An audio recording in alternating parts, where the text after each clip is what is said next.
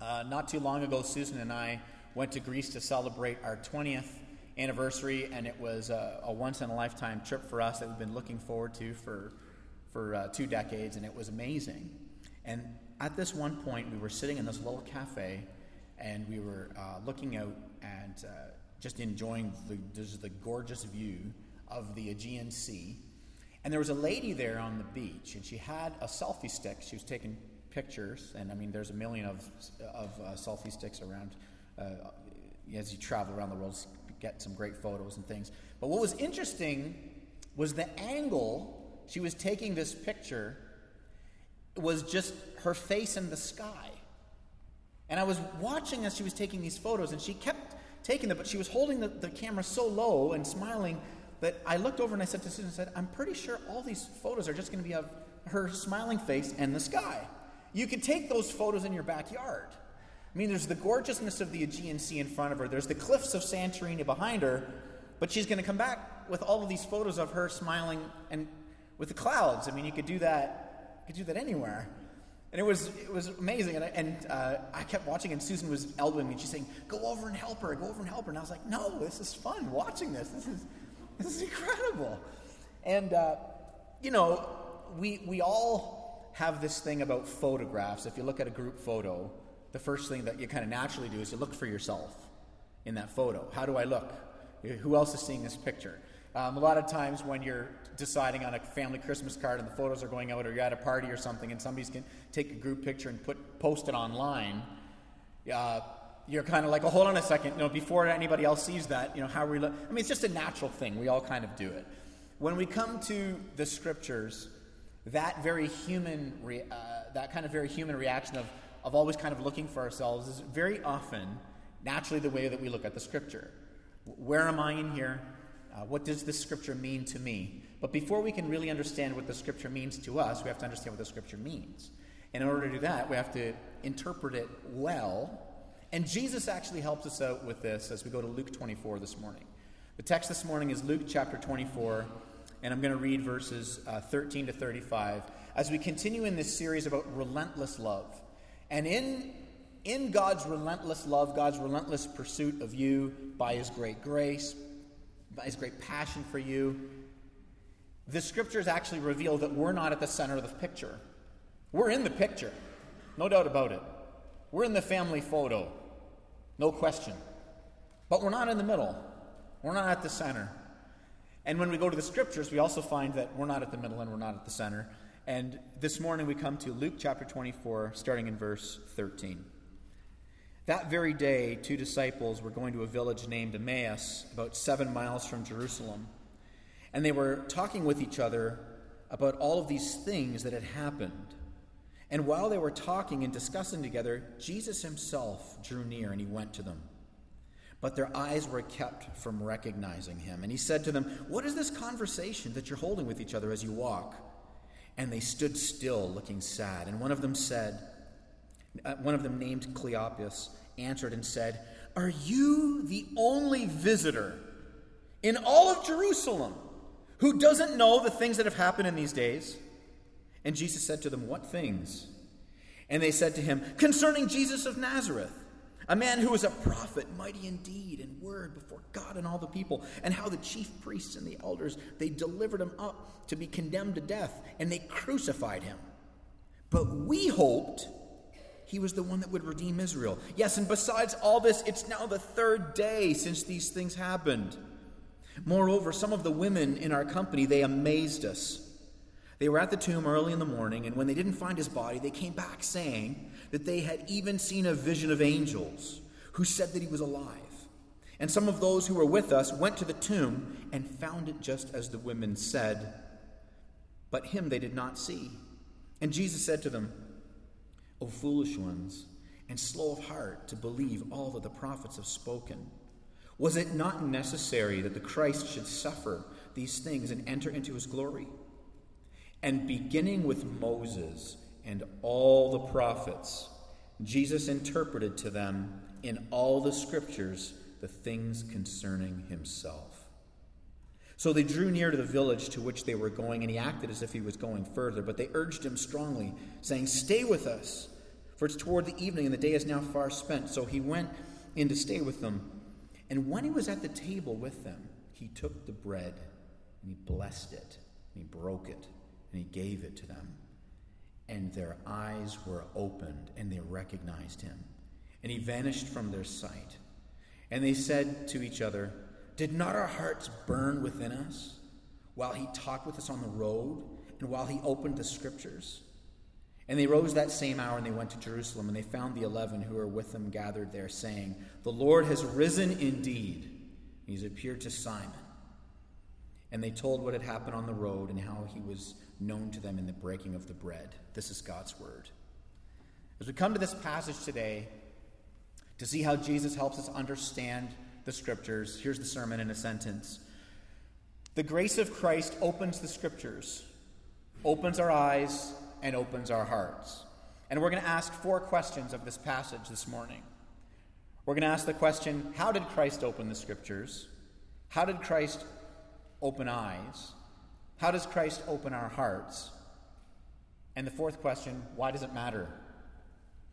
So first, let's look at how he opened the Scriptures. In verse 21, you'll notice that the disciples had a plan that they hoped Jesus would fulfill. In verse 21, they said, well, we had hoped that he had come to redeem us from Israel. In other words, get us out from the Roman oppression that was taking place at that time politically. They had political plans for Jesus. And what we discover is that God is not a mascot to human agenda. God wasn't a mascot to their agenda. He's not a mascot to our agenda. He's got this huge, massive, redemptive plan that he's kind of been moving forward from the beginning. And this whole passage on the Emmaus Road that we just read, it takes place after the crucifixion and the resurrection of Christ. And the disciples are obviously distraught because their plan was too small. And the things they wanted God to do were too small. And so their hearts sunk into their feet. And we're very much like them. Whenever things are going on in our life that we were thinking, God, I'm pretty sure you would be up to delivering me from this, but it doesn't happen, our heart can sink into our feet. We can find ourselves discouraged. And they were there, looking at the cross, and as Jesus was on the cross, being crucified by Rome, under the direction of the religious leaders at the time, the disciples thought this is the worst possible scenario, when really they were looking at the best possible scenario. I mean, that God's plan just is much, much greater and much, much bigger.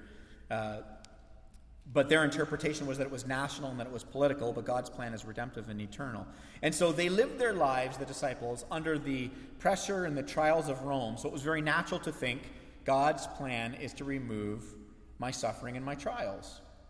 And you and I live under various pressures and trials, naturally speaking, in all of our lives. We all have various things that are frustrating to us and angering to us, and we suffer in different ways. There's hurts in our hearts. There's things that have taken place in our lives that have devastated us emotionally or physically or spiritually. There's relationships that have broken down. Our bodies fail us. There's no end to the ways in which all of us in this room suffer in different ways. And so often we can think, well, in the same way the disciples thought, God's going to deliver me from this, and it's going to look like that. We can very much, God's going to deliver me from my suffering, in my opinion, and it's going to look like this. And make no mistake about it, God has every intention and does, by his great grace, deliver us from suffering, give us otherworldly hope and peace. But it's bigger than we think, and it's broader than we think, and his agenda is much more glorious than we think. And so what I find in my own life is that more often than I'd care to admit, I actually want a God that agrees with me on all points, and then he answers my prayers the way I want them answered, in the timing that I want them answered. That's really what I want from God. In fact, I don't want a God at all. I want a cosmic butler. And I think if you're honest, you'll find there's times where you don't actually want a God that you bow your knee to and that you worship. That you say, oh God, would you by your great grace and by your Spirit give me a grace and a strength that transcends any circumstance of this life, that I may go through this life with great joy and peace in my heart, knowing that there's a redemptive eternal plan. I think if you're honest to realize there's times in your life when you want a cosmic butler. And so God's agenda, this is the good news, is that God's agenda isn't smaller than ours. It wasn't smaller than the disciples. They thought he was up to delivering them from Rome. He was up to delivering them from death. And it was much bigger. God's plan is infinitely larger and wiser and more loving and more gracious than ours. Our agendas are all temporal. You know, you've all got things on Monday you got to deal with. You've all got frustrations in your. You've all got things that, oh God, help me, and they're all temporal things. And God cares about all those things. And in His great grace, there's not a hair on your head that doesn't fall out that He doesn't notice. I mean, that's how much He loves you. That's how intimately God cares for you. That's how powerfully His grace goes toward you. Yet, the plans that He has for your life and mine are infinitely greater. And so when we come to the Scriptures, we can't look at them like that group photo, or where am I in here? What is God saying? I've got a meeting on Tuesday at 1 o'clock, and what does the Scripture say? The Scripture has a lot to say about what God can do in you and through you to minister your peace so that you can engage in all the details of your life in a very redemptive way. We're going to get to this a little bit later. But His plan is massive, and it's beautiful, and it's glorious. And so the Emmaus Road on the way to Jerusalem, it's a couple hours walk, and in a couple hours from Emmaus to Jerusalem, Jesus basically goes back through Moses and all the Scripture, and He's showing them, I'm going to interpret the Scriptures properly, which is to show you me and my grace and my love for you from Genesis through to Malachi. I'm going to show you the plan of God. And so Jesus gives us the lens for understanding the Scripture, that it's primarily about Him. And this is what He does. And so for 40 generations, from Abraham to the time that Christ is on the Emmaus Road doing this, He's showing how God patiently, through human history, did this gracious and this redemptive work. He's unfolding this grace. The primary theme of the Scripture is Christ's substitution by rescuing grace. And then the secondary theme is the life that you and I get to live now on Monday when we go to work, in our marriages, with our parents, with our children, in our relationships. The primary theme is Christ's substitution. And then the secondary theme is this glorious and free life that I live, fueled by that rescuing grace that's now reforming me. But that's secondary. But the disciples' tendency is like our tendency. They were filtering everything Jesus ever said and did through their greatest need, their greatest perceived need.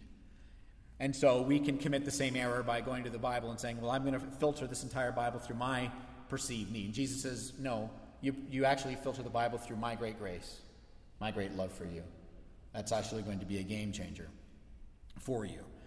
And so in preparation for this morning, I went to Amazon.ca and I started saying, how many books are available on the things that we tend to care most about? If we were to say, if I was to after, Redeemer's about 1.5 years old now, maybe 2 years. If I was to say, you know what, we've talked about Jesus enough. I think everybody gets the gospel now. I think everybody here really understands the grace of Christ. So I don't really need to preach Jesus through the text anymore because you all get that. I've been talking about Jesus every Sunday. So now I'm going to move on into the great life you can live as a result of His grace. We're going to focus on that. And we're going to do life better, because of Jesus. If I was to do that, I thought to myself, how many books are actually available with great wisdom? Because God has dispensed His common grace in the entire world, and there's people with great gifts and abilities and wisdom that they offer. And here's what Amazon.ca taught me, at least on Friday. Maybe more books have been published since Friday. But if you want a book on relationships, just how to do relationships better, marriage, sex, dating, you know what I'm saying? There are 390,801 books available right now on Amazon.ca on that. If you're saying that's not my thing, really what I need to come on Sunday mornings and I need to know more about leadership. How do I lead in culture, and how do I lead in my community? There are 133,591 books dedicated to speaking about leadership. But if you say, no, that's not my concern. My concern is finances.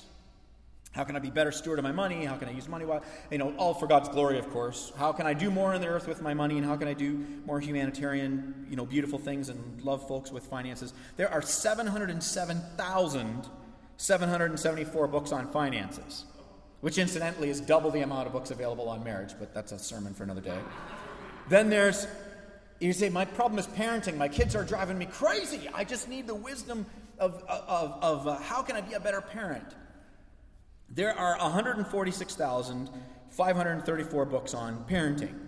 If we were to just get general about it and say, let's just talk about self-help, and say, I need some life coaching so that I can operate in wisdom.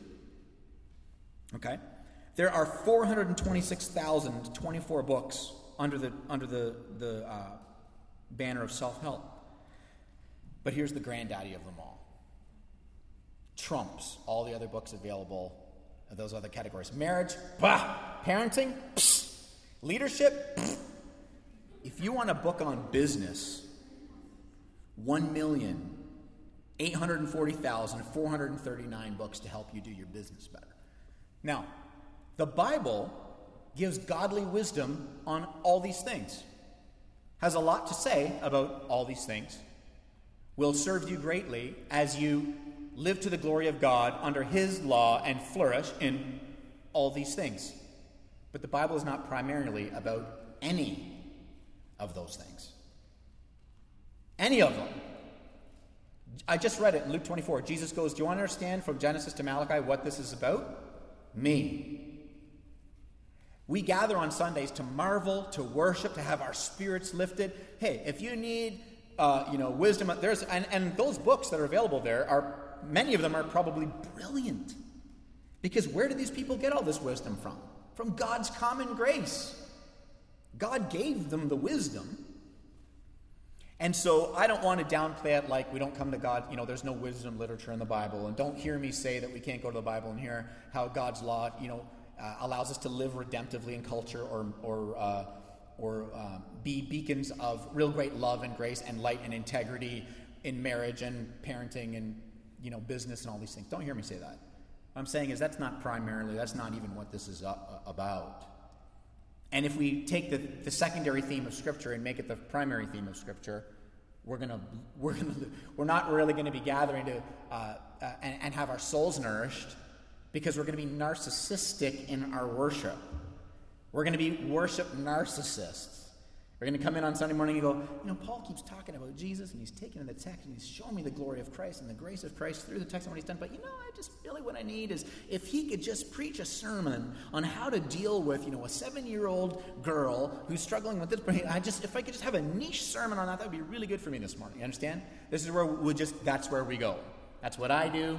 That's what I've done. That's what you do. So Christ opens the Scriptures by saying, hey, the Bible contains all kinds of wisdom that affects all those things, but it's not primarily about any of those things. Jesus explicitly says that the Scriptures are about how he came to fulfill God's plan so that everything that's broken in your life by sin is going to be restored one day by God's grace. Everything that matters to you, your relationships, your kids, your business, your pets, your hobbies, your interests. Everything under the sun falls under a banner that says it belongs to the Lord. And the good news about that is that everything that you care about on this planet Earth, God is restoring by his grace. The Bible doesn't have a coloring book, comic book ending where we just float around on clouds and play harps and we don't really do anything. God is restoring everything. That's just the trajectory of God's great grace and great love for you. And Jesus says, I'm at the center of restoring that so that you live to the glory of God, in the presence of God, in the way that God originally had intended. It lifts our eyes out of the temporal, puts them squarely on the eternal. So that's how Christ opens the Scriptures. Now, how did Christ open our eyes? How did he open their eyes? In verse 16, it says their eyes were kept from recognizing him. And then in verse 31, it says their eyes were opened. The word in the Greek, it's a passive Greek verb, which means that their eyes were restrained not because Jesus had the Superman disguise and he put glasses on, and it's like, oh, we don't recognize him. It wasn't like, hey, you usually wear, the white tunic with the red sash, but you really threw us off because you went with this whole beige number, and we didn't recognize Jesus on the road. Like, that's not what's going on here. This is a supernatural restraining of the eyes and a supernatural opening of the eyes. It's grace on display. It's a picture of how nobody sitting in this room got here because we're better than anybody else, because we're more open than anybody else, because we're more humble than anybody else, because we're more spiritually, in tune than anybody. We are all here because God in his great grace opened our eyes as Christ was preached, as the gospel was preached. It's by his great grace. This is the beauty of it. It's what you see. They didn't figure it out. They didn't crack a code. God opened their eyes. You and I didn't figure it out and crack a code. That's the power of the gospel as Christ has preached. The Spirit does this great saving work. It's amazing. Now, that truth, that it's God that opens our eyes to see Jesus, gives us great humility and confidence. Humility for the reasons that I just said, that we didn't initiate our faith. So that was very humbling. But also great confidence, because now we can share the gospel boldly, knowing that it's not others that need to initiate the faith. That we can share the gospel boldly gives us great confidence to give a defense for the hope that's in us, for why we believe in Christ, because it's not your great delivery. It's not your great presentation. I'll give you an example. The worst preacher in the Bible, who I think is Jonah, I'd be willing to argue that, I don't know. Jonah hates Nineveh, hates the city, thinks they're a bunch of sinners, they deserve to just burn in hell. He doesn't want to go. God tells him to go. God had no problem saving the sinners. He had a lot of problems with his preacher. Which is a good lesson for all of us preachers. He's like, I have no problem with the city. My problem is really you.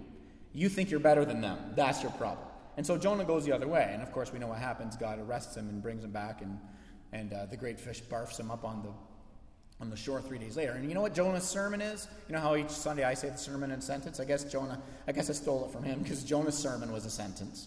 But it was a horrifying sentence. Jonah wasn't even trying. Read it. It's Jonah chapter 3, verse 4. His whole sentence. Sermon in a sentence. Jonah gets up and he goes, "Yet 40 days, Nineveh will be destroyed." Drops the mic. Because he's hoping God's just going to burn them all. And what does God do? He saves them all. He saves the whole city. They all repent. Oh, God. They turn to God. Worst sermon ever. Listen. The fact that God is the one that opens eyes is very humbling for us, because we're not better than anyone. We're forgiven. We love him. But it also gives us great confidence and great boldness. When somebody says, did you check your brains at the door? Why are you a person of faith? Why do you believe in this God? Why do you believe? For us to very confidently give a defense for our hope. And you don't have to be theologians to do that. Just be like, you know what? Jesus Christ has done everything. This is what I believe. I believe that the Scriptures teach that Jesus Christ has done everything required for me before God. That he lived perfectly, he died, and he rose again according to the Scriptures. I believe that. The power is not in you. The power is not in the messenger. It's in the message. God does this great saving work. All of you have different stories of how you came to faith. And for many of you, you can't point to a specific date and go, it was that day at that time. Some of you can maybe do that. But others of you, it was this long process and journey of you, like the disciples on the Emmaus Road. They're on the Emmaus Road, and Jesus is talking to them, and their eyes get opened. And I'll show you in a minute how their eyes are open. But for many of you, that's your story. You're on this Emmaus Road. You're in this spiritual journey of inquiry, and God opens your eyes. And you're like, I believe. It's amazing, and it's humbling. It gives us great confidence. Jesus rebukes them in verse 25. He says, "Oh, you who are slow to believe." And what's interesting about his rebuke to the disciples is because they were with him for 3 years, they listened to his teaching, they watched him do the miracles, and so he rebukes their slowness to believe. And it's hard for them to believe that glory could come out of suffering, which is the message of the cross. It's really hard for us to believe glory could come out of suffering. We're North Americans. We're kind of like, I'll take the glory, pass on the suffering. Like that's how I think. Right? We don't want suffering. It's hard for us to believe that any glory could come out of suffering. And so Jesus rebukes them. But what's interesting about this is it's actually, from a historical literary point of view, it's a proof that this is not a legend, but it's a historical account. I'll tell you why. If you look at Greco-Roman ancient writing, or you look at Egyptian theology, if you look at competing writings from that time period in human history, whenever they presented gods, it was strength and glory. Whenever they presented the people that were associated with those gods, everything was painted in the most glorious light. Then you've got the gospel, and you've got the one professing to be God bleeding and dying on a cross like a criminal, and then you've got his disciples, not like champions of men of power for the hour. They're scared, they're confused, they don't get it, they're staring up into the sky. What's going on? They're just constantly lost. If you were trying to make up some sort of a legend in the ancient world, to get a bunch of people to believe a legend about a god, you would never write it this way. You would not write it like this. Because this is the opposite of how legends were written. So it doesn't even fit the genre. So this is one of the proofs that this is a historical account. Never mind the fact that Rome and everybody in the first century had an open tomb problem. They come up with great reasons why the tomb was open, but everybody agreed it was open and it was empty. So that was their big problem. And I had a lot of philosophical convos the last couple of weeks with some young people who were saying there's a lot of horrors in the world, and why are there these horrors in the world? And really what you see is that God is way more patient and gracious than we are. Everybody in this room would have nuked the world by now. Like, there's not a person in here who would go home and look at the news feed or the things that you've even experienced in your life, the horrors and the pain and the tragedy that you've experienced in your life. There's not a person in this room that wouldn't have gone, that's it, by now. But God, in his otherworldly grace and love, has been patient throughout all of human history, because through all of this sin and tragedy and suffering and horror, God is going to save people you and I would never save. He's going to draw people to saving grace in Christ alone that you and I would say, let them burn in hell. But God's going to save them. This is his great grace. How did the eyes open? In verse 35, when Jesus broke the bread. He breaks the bread and he gives them the Lord's table, and their eyes are opened. They were looking at grace. That's how our eyes are opened, looking at grace. That meal is a meal of suffering. You can't even get bread unless something dies. And you can't get wine unless something's crushed and it bleeds. And so they're sitting here looking at grace, and God opens up their eyes, and they recognize and they see that it's Jesus. And this is totally intentional. Think about how many of these resurrection accounts are associated with food. God is a total foodie. He is. He's a foodie, and he's a party God. He's a God of celebration.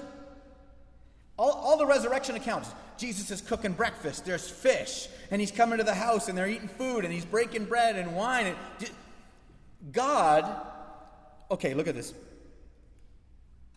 The Bible starts with a wedding in a garden in Genesis, and then the Bible ends with a wedding in a city in Revelation. And between the two weddings, you've got the greatest wedding planner in the universe, sparing no expense, making sure he gets all of us to the church on time through his blood, sweat, and tears, planning an eternal celebration. In the end, in Revelation, the wedding celebration in the city ends with dancing and drinking and eating and celebration. This is the trajectory. This is where it's all going. This is the Christian faith. And what's amazing about it is that we get to gather week in and week out to celebrate that trajectory, so that 6 days you're working and you're using your gifts and you're engaging the city and you're building businesses and you're loving your children and you're doing your marriages and you're doing all these things. 6 days you're working at all that stuff to his glory. And then one day we come and we stop and we rest from all of our work, and we rest in his work, and we remember where this whole thing is headed. So you can enjoy all the joy in your life, and you can face all the suffering in your life, because you know that in the end, there's a great restoration that's taken place because of Christ alone. So how does Christ open our hearts? In verse 32, the disciples say, after he reveals this, he says, did our hearts not burn within us when he opened the scriptures? This whole passage reveals the way God opens your heart, the way God opens every heart, is through the preaching of Christ and the bread and the cup. That's what Jesus gave them. I'm going to preach myself to you from Genesis to Malachi. I'm going to show you my grace, and I'm going to show you my grace again. I'm going to preach the redemptive gospel, the plan of God, and I'm going to break bread, and we're going to eat, and we're going to drink wine, and we're going to celebrate. And that's how hearts were opened and are open. That's why we gather week in and week out, so that Christ can be preached, so that we eat and drink. See, the unbelievers, those family and the friends, those who over the next months and years and decades that the Lord draws here, that come to saving faith in Christ, they need the gospel as their entrance into faith. But you and I continually need the gospel as the power by which we live out our faith. And the way that faith comes is the way that faith continues to come. And so this is why we gather and we celebrate and we preach Christ each and every week. It's because the word and the sacrament are God's ordinary means of grace. It's how you are continually nourished. It's how your spirit gets nourished. We don't want to take the Bible and just make it one of those other books that are available on Amazon. Right? If you need to do leadership better, or marriage better, or children better, or business better, go get a book. There's lots available, and they're all probably amazing. And of course, we go to God's word, which his wisdom transcends all worldly wisdom, and the word of God can give us wisdom to engaging in all those things. But you're not gathering here on Sunday mornings so you can be helped a little bit more on Monday. Yeah, that's too small. Jesus Christ coming to you through the word, through his sacraments, your spirit begins to be sealed in that truth. And that saving grace that saved you, it begins to reform you. And that's a game changer on your marriage and your parents and your kids and sex and business and everything else, because of that great work that God does. And what does that open heart want to do? By God's grace, increasingly live to the glory of the one who saved it. What did these disciples do? When God opened their eyes and their hearts and the scriptures, what did they do? They went from timidity to fear. The early church in Acts chapter 4, they started selling off their liquidating stuff to take care of the poor people in the church. What did they do in Acts chapter 5? They were getting arrested and getting beat up and getting thrown in jail. But they're like, we just got to preach the goodness of Jesus. They were very bold. What happened? Why did these disciples go from let's hide behind closed doors and lock our doors to we're okay with being martyrs? How do you make sense of that? You can't make sense of it except for the grace of God, the truth of Christ, the resurrection of Christ, and their desire to share the glory of Christ, which is grace for sinners. Right? This is what happens. As God opens hearts, what it reveals is that God opens our eyes and our hearts, and then his grace ends up coming out through our hands. The life of love and sacrifice that you live towards one another, that's not the gospel, but that's what the gospel does. That's what it produces. In the same way that Paul would write to Corinth and go, I'm blown away by what God is doing. I'm blown away by you guys, honestly. I talk to Dan McDonald regularly, and he asks me how the church is doing, and I'm always hearing practical ways that you folks are loving each other and caring for each other. We don't do that perfectly, and we fail, and if you stay in this church long enough, everybody in here will, disappoint somebody else at some point, because we're a church full of sinners saved by grace, covered in God's grace, and we're going to hurt each other. But you want to know something? I'm amazed by it. Paul writes to Corinth. He goes, the Macedonians are poor. They're broke. They are more broke than university students. That's how broke they were. And when they heard about the need in the church, they gave out of their poverty. That's what they did. But I hear stories here all the time. Driving people to doctor's appointments, taking time and taking folks out, visiting the sick, going to the hospital. This is what you guys are doing. I heard last week of someone was unable to take care of some needs around their house, and some others of you were in their driveway on your knees pulling weeds out, for hours. You've been financially generous to establish this church and plant it in KW forever. You've given you could use your money on other things. You've made sacrifices financially to build this church. You've done that. I could go on and on. There's all of these things that you're doing. Those things that you're doing are not the gospel. But they're what the gospel produces. That's what it did in the early church. That's what it does in us. Because we're actually free now. I don't need all my time and all my money to revolve around me, because I'm actually free. Because this life actually isn't all there is. Free to give my life away. Free to love others. Why does it matter? I'll close with this. You know what matters? Because when God opens our eyes and the scriptures and our hearts by his grace, we're liberated from needing our plans to work out in order to have fulfillment and peace. Because our lives get swept up in his plan that he's working out, which gives us ultimate fulfillment and ultimate peace. If that Emmaus Road account in Luke 24, if that was just a legend, if Christ never rose from death, then this life is all there is, and in the end it's just darkness and death, and everything we say doesn't really matter. It doesn't objectively matter.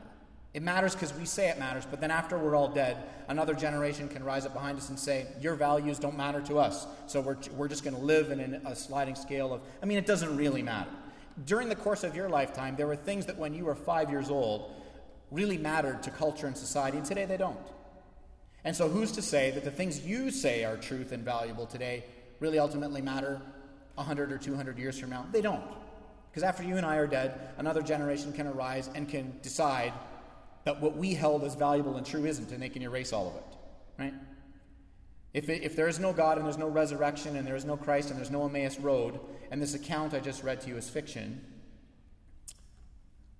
that's just critical rational thinking according to a humanist worldview. But if we apply critical rational thinking to the Christian worldview, then what we recognize is, no, hold on a second. If there is a creator, and we are his creatures, and he has given us laws that allow for our lives to flourish, then everything that we do on Monday, it does matter. Because God is restoring something, and now you and I get to image the Creator, and we get to be a part of that restoration. We get to be a part of loving the city and loving our neighbors and standing for things and standing against things that are against human flourishing, against love towards our neighbors. We get to live in this way to the glory of God. Not because we subjectively decided that it's true, or we subjectively decided that it matters, but that the Emmaus Road happened. And so therefore it's true. And that Christ rose from death.